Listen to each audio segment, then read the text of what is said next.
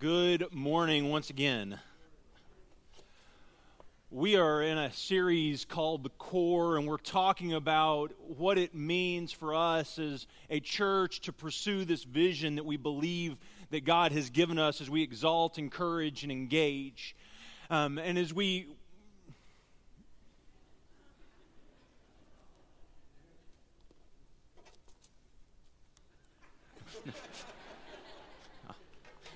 I'll preach in the dark. I don't care. As we talk about what it looks like to exalt, encourage, and engage, we've kind of looked and said, what are these values that... Just turn them all on and leave them on. I don't... what were we talking about? Yeah, this is... It's like not good when you lose your place like before you even start. So, but what it looks like for us to live out this, what are these values that we want to hold on to and to be very core and central to who we are as a church body? In the very first week, we talked about the importance of pursuing God together. Not just simply pursuing God. We want to chase after Him. We want to long for Him. We want to thirst for Him and have Him fill us. But we also want to do it together as a body in unity and togetherness. And then last week we talked about the fact that we believe very profoundly that people matter. People matter to God and people matter to us. And one of the things I think you have seen through the history of this church, if you've been a part of it for any length of time, is that is foundational for who we are, is that people matter, relationships matter. Where you are right now in your walk is where we want to come walk alongside you and help you and minister to you and share with you. And we believe that is what God has done for us, and that's what we want to do in this world. And so this week, we want to kind of expand on that, and each one of these kind of builds on the other. And it's so important to understand all of these that we're talking about as core values, is we want to see needs and meet needs. So at the very core, I think, of who Shiloh has been is this history of generosity.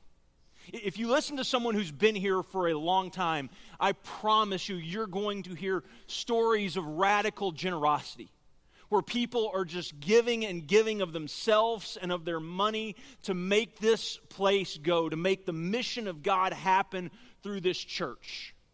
And the problem and the pushback, usually when we talk about generosity, is most people say, okay, yeah, that's money. And they turn off their mind, they turn off their ears, and they stop listening. But I want to ask you this morning to kind of push back against that grain. To just say, oh, well, it's generosity, it's money, because it is so much bigger than that. And so what I want to do this morning, I want to give a few minutes and talk about theology that I think is really important in understanding generosity. And then I want to move into the really practical side of, okay, if we believe this and if this is true about who God is and about who we are, then what does it mean for us as a body of believers? See, I think generosity is at the very core of God's character. Because anything you look at when we talk about generosity, when we talk about God, generosity is at the very heart of it. So if you go back and you go at the very, very beginning and you talk about creation, at the core of creation is generosity. It's God looking out over this void nothingness and saying, I'm going to create something. And the culmination of that creation is man. And He says to man that I've created this and I'm giving it to you to enjoy. And not only am I giving it to you to enjoy, I'm giving you a vocation and a purpose here in the midst of this good creation. Here is my good creation, and here is man. And at the center of that, I am giving you. And go back and read the creation account. I give you every seed-bearing plant for food. He looks at at man and says it's not good that you're alone. And so I'm going to give you a partner. I'm going to give you a helper. And he gives relationship. That it's not good for man to be alone. And so I'm going to give you a helper. Someone to walk alongside you. I'm going to give you community. Because you need this. See, at the very core of the creation narrative is a God who loves his good creation and wants people that he has made in his image. Because God makes man, but he makes him in his own image. And he says, I want you to enjoy. The only thing in all of creation made in the image of God is man. And it comes out of this place of generosity and love that flows from who he is. If you look at forgiveness, forgiveness always comes from a place of generosity. It comes from a willingness to give someone a second chance. Because really at the core of what forgiveness is, it's to simply say, I know what you have done, I understand what you owe me, but I am not going to hold that over you. So when God in Jesus forgives you, he says, I understand who you are at your core, at your very nature. I know who you are, but I am not holding that over you. I'm letting that go. And so what we believe as God's people is that we are a forgiving community of forgiven sinners. That we have been forgiven of sin by Christ. And now we are forgiving others as, do you know the part of that prayer? As we have been forgiven. Which is kind of a scary prayer to pray. Am I right? Father, forgive me as I have forgiven, or as you have forgiven me. Help me to forgive others as you have forgiven me. And then you, of course, look at the cross. And at the very center of the cross is this generous, loving God. Jesus says in John's Gospel that God so loved the world that God gave. God so loved the world that he gave his only Son, and whoever believes in him has eternal life. Who God loved, so God gave. God loved this world, so he gave. And the cross is the place where God gives of himself.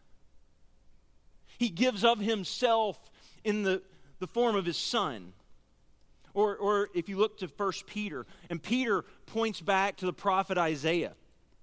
And he says, when they hurled their insults at him, he did not retaliate. And when he suffered, he made no threats. Instead, he entrusted himself to him who judges justly.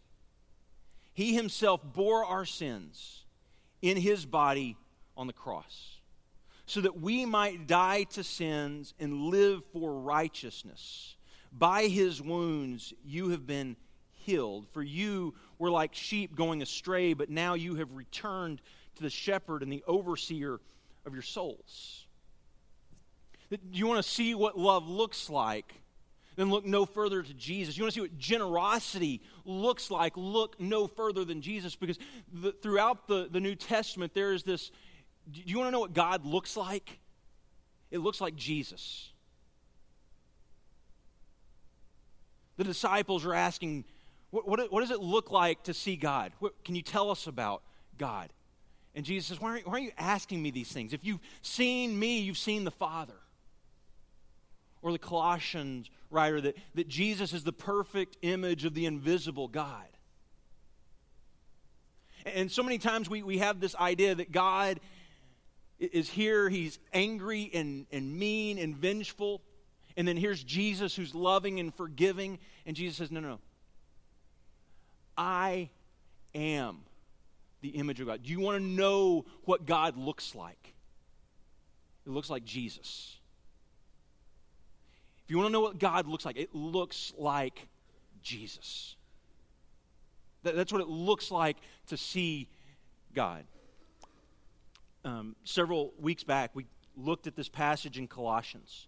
And as we allow that framework to sit here, understanding that generosity flows out of who God is, that what we are doing as His image bearers, as we're being transformed into His image. We are being transformed into His likeness. And so if God, we understand, is this generous, giving being, ultimately personified in Jesus, then we are trying to be shaped and formed into His image. In Colossians we looked at, he says, "Since then you have been raised with Christ, set your hearts on things above, where Christ is seated at the right hand of God. Set your mind on things above, not on earthly things, for you died and your life is now hidden with Christ in God." That as you follow Jesus, you're formed into His likeness. It comes through focusing your mind, focusing your heart on things that are above what we see and experience every single day. It's not that we live above those and we don't interact with those things. But it's not where our minds and our hearts live. Our minds and our hearts live with our Savior. And as He transforms our minds, as He transforms our hearts, it gives us the power through His Spirit to interact in a world that is broken and bring hope and life and love and grace and mercy out of our generosity, because we're being transformed. And it was the vocation of Israel from the very beginning. When God calls Abraham, He says, you're going to go and you're going to be a blessing to this world. The reason I'm calling you out, the reason I'm forming you as a people, the reason I am sending you out is so that you will be a blessing. And I think at times it's so easy to forget that. That Israel's vocation is our vocation. Israel's purpose is our purpose. But the thing about generosity will always flow from a place of gratitude. Generosity comes out of gratitude. Understanding what you have been given, understanding how you have been blessed, and because you have received it, because that is what is filling you up, that is what begins to flow out of you. That is how the world sees you. They see you not as someone who gives because you have means. They see you as someone who gives because it has been given to you. Generosity always begins with a place of gratitude. So I want to turn quickly to James. And I want to get real practical for just a few minutes about what this means and what this looks like for you and I every single day. James in chapter 2 writes this: "What good is it, my brothers and sisters, if someone claims to have faith but has no deeds? Can such faith save them? Or suppose a brother or sister is without clothes and daily food. If one of you says to them, 'Go in peace, keep warm and well fed,' but does nothing about their physical needs, what good is it?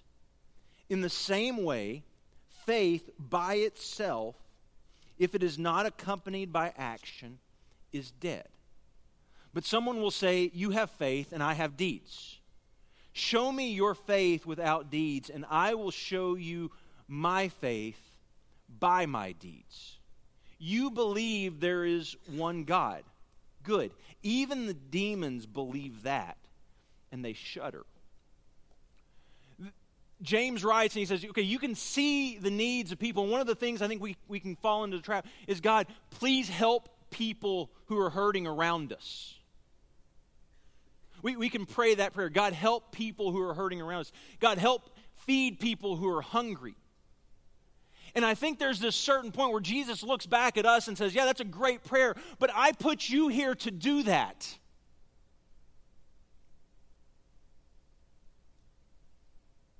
Don't just simply pray for that person's needs to be met. Go and meet their needs. See what hurts they have. Listen to them. Talk to them. Interact with them. Don't simply pray that God would meet their needs. Go and be the answer to their prayers.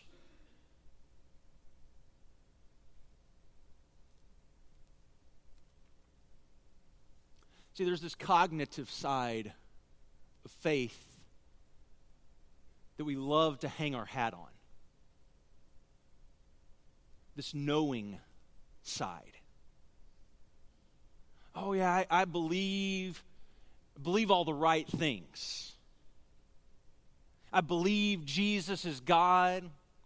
I believe He died on the cross for me. I believe He's coming back. I believe He's giving me... Okay, great. And here's what James says. Great. I'm glad you believe that. But if that faith, if that belief does not lead to action, then it's really not a faith at all.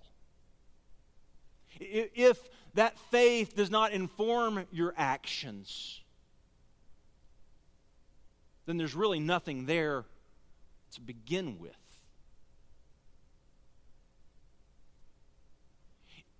If you believe, then it's going to move you to action. I play a little game with my youngest daughter, Kaylee. When she's kind of playing hard to get and running around and being silly, I'll cup my hands together and I'll say, hey, I got something for you.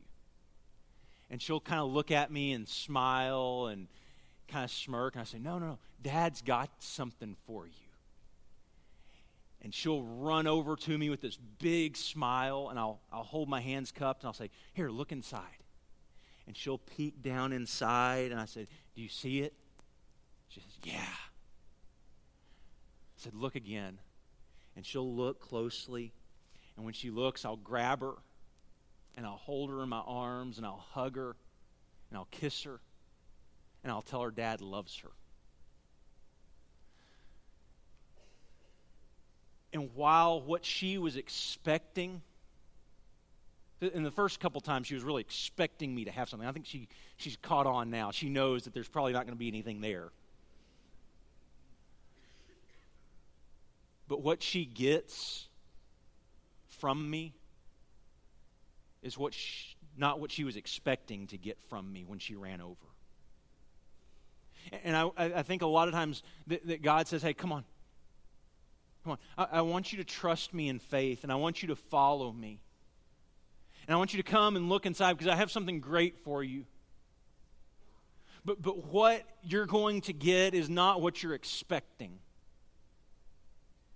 If you follow me, the way that you're going to find life is not the way you're expecting to find life.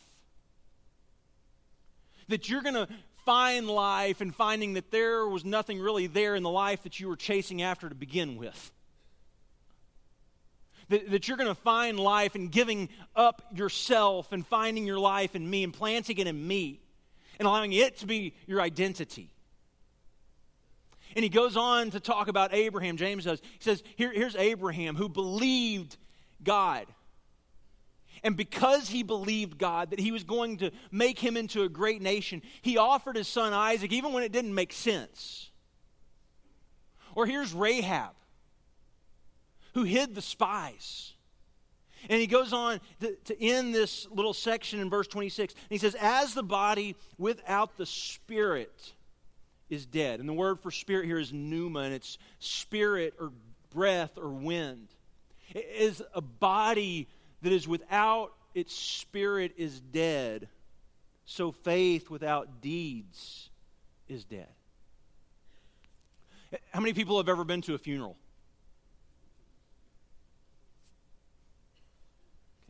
If you haven't, I don't know. Is there ever a question who the dead person is in the room? Not really. It's the one whose chest is not going up and down. Like, there's no question. Okay, that person does not have life in them. They don't have breath in them. They aren't alive. He says, you want to see what it looks like to say you have faith, and that faith not inform everything you do in this world? Looks like that person sitting in a coffin in a tomb who's dead and lifeless. That faith leads us to everything we know, everything we do. See, that's our identity. It's the identity you took on as the baptized. And I think so many times the New Testament authors spend so much time talking about baptism as this identity, wanting to see it in our lives beyond the point of just going through some water. Okay, if you're going to put on this image of Christ, if you're going to allow it to form you, then when are we going to see it after that fact? When are we going to see after you go through the water? When are we going to see what transformation that's made? When you go through the water and you say, I'm dying and I'm being raised with Christ, when are we going to see that in your life? When are we going to see what that looks like when you reach out your hands and you give generously as God gives?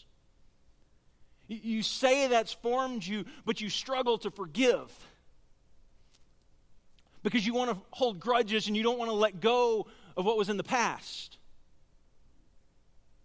Or you say that Christ has come to establish peace, and yet you respond to everything in anger. You say you are a cruciformed person, a cross-shaped person. That's what baptism is. It's saying, I'm a cross-shaped person. Then the big question is, okay, so when do we see that in our lives? When do we see that flowing out of who we are? Do we see it in the way that we forgive people? Do we see it in the way that we love people? Or do we want to use and take advantage of them? Do we see it in the way that we look at people and we see people who matter and not just simply people as a problem? That the cross and entering into his death and resurrection is supposed to change everything about who we are. It's this new identity that you have taken on. And we believe that it has the power to change the world.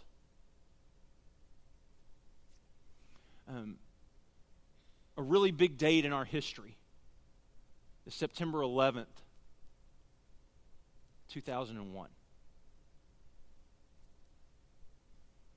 And 19 men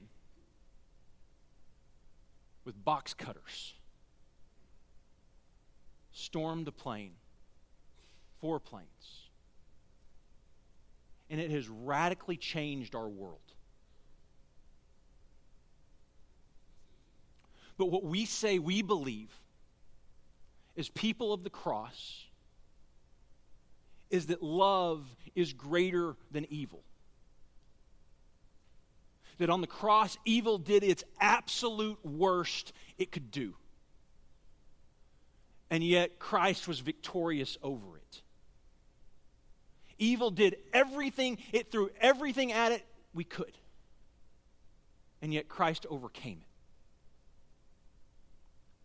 it. Let me ask you, if 19 men armed with box cutters and filled with hate could not radically reshape the canvas of our society and our culture and our world, what could 400 people armed with outrageous, self-sacrificing, cross-shaped love do? If you believe that love is greater than hate, what could it look like if 400 people unified in their mission to preach Christ and see Him transform and change? What could it do in this world?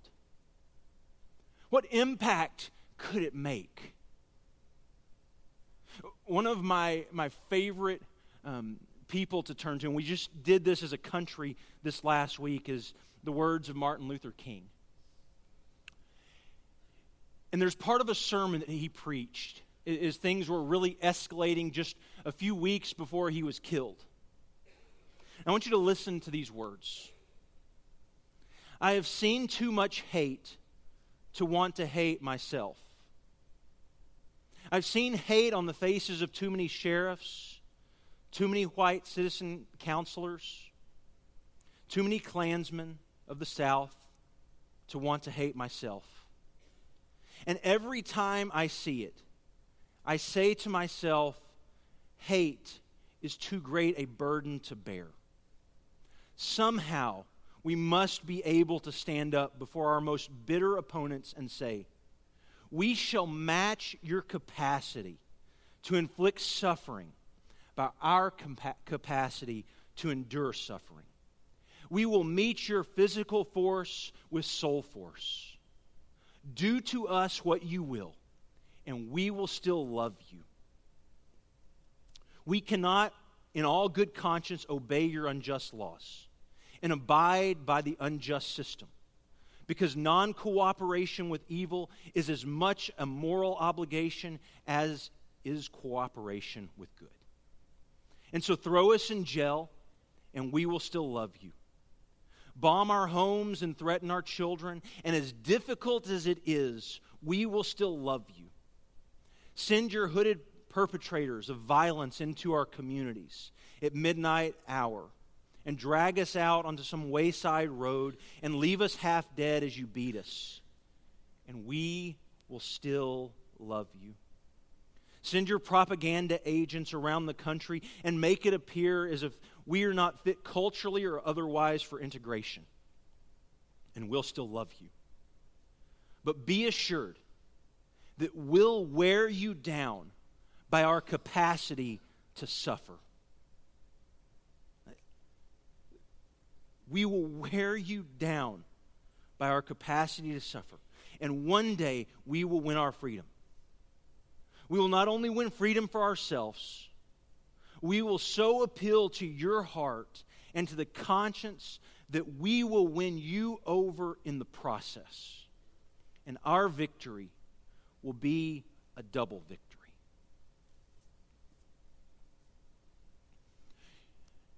Just knowing what he was enduring and the things he was going through to write those words,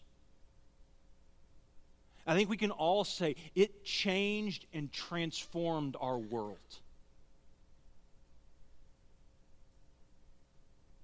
And I just asked that question. That question has just been on my mind for the last several weeks, is what would it look like if 400 people said, we're truly going to embody the love of Christ, and we're going to try to look like Jesus and co-suffering love, and we're going to go love this world in a way that they don't understand.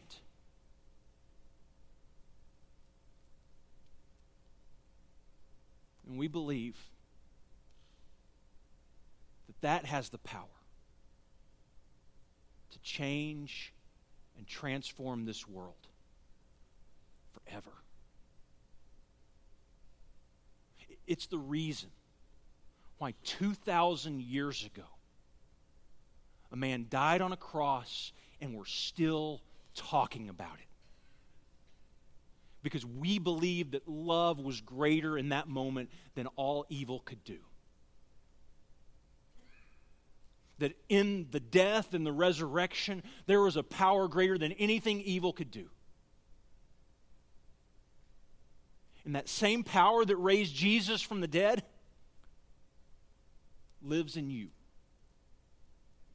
empowers you to go and love in this world as Jesus did.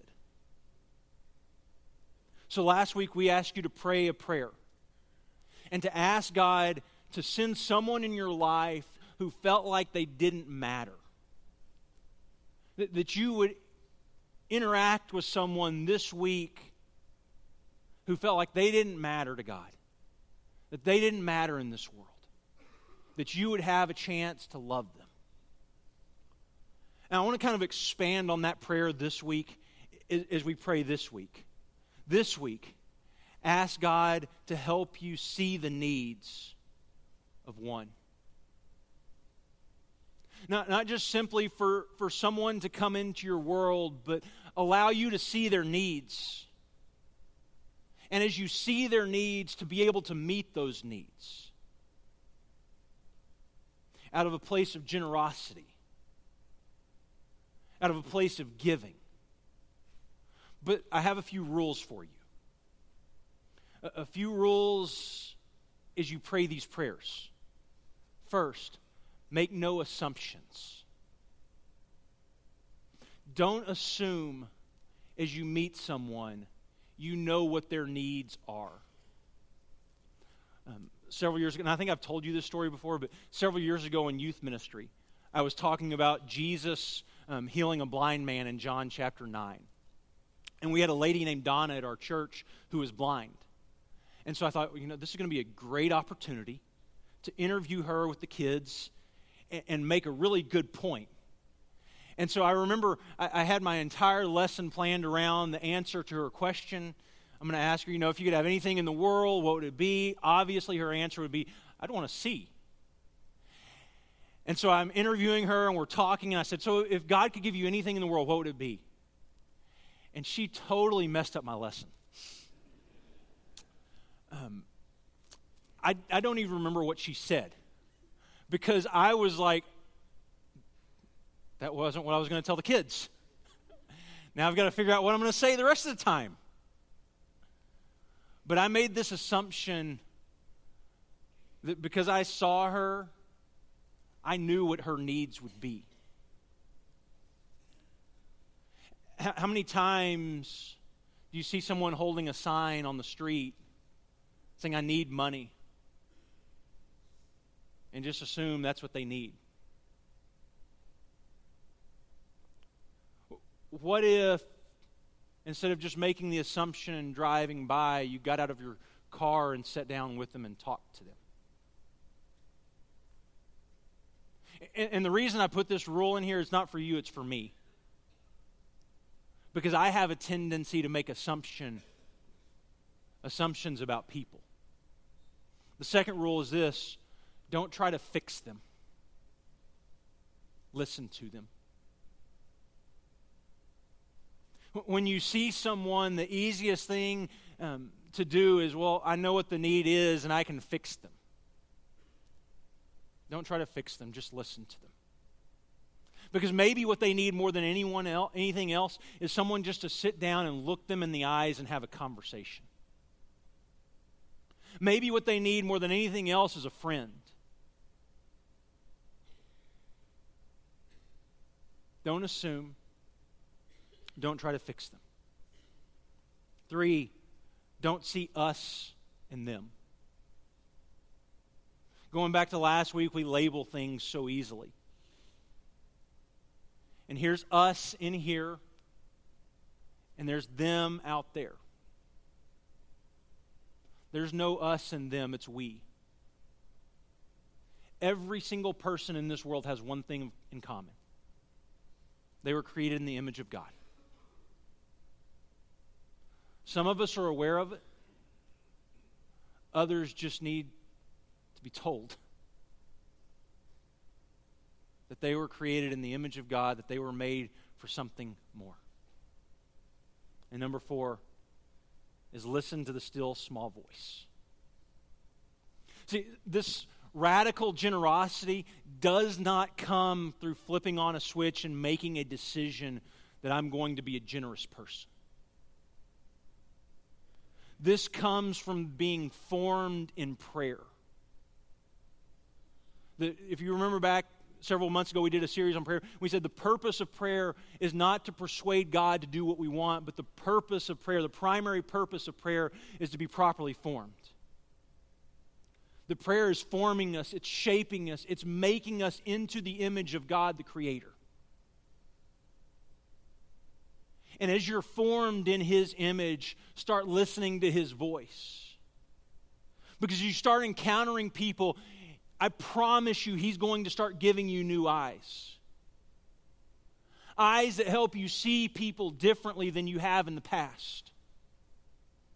Eyes that are shaped by the cross. And as He forms you, He allows you to be part of reclaiming and reconciling His good creation.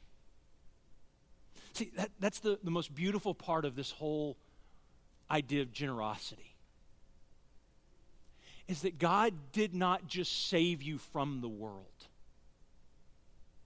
That God invited you to be a part of reconciling and redeeming His world. The ones who were the problem were also invited to be part of the solution. The ones who struggled with obedience were invited to call other people to deeper obedience. And it's not I'm just saving you and pulling you out of this world, but I'm inviting you to be part of the solution to the problem. I'm inviting you to be part of the redemption. How do you do that? You do it through generously giving your life for the kingdom of God. Because it's exactly what Jesus did. See, I think we struggle so many times today with people wanting meaning, people wanting their life to matter. And the invitation of the cross, to take up your cross, to follow me, is an invitation to a vocation that's so much bigger than you. Because what we're building is something that we believe is going to last. That when everything is said and done, the kingdom of God will still be here. The kingdom of God will endure. And you have been invited to be builders of it. So I want to encourage you to begin to pray.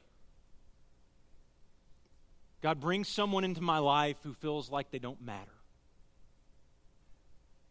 And help me to see the needs of that one. No assumptions, but just listen and get to know and give graciously and generously of yourself.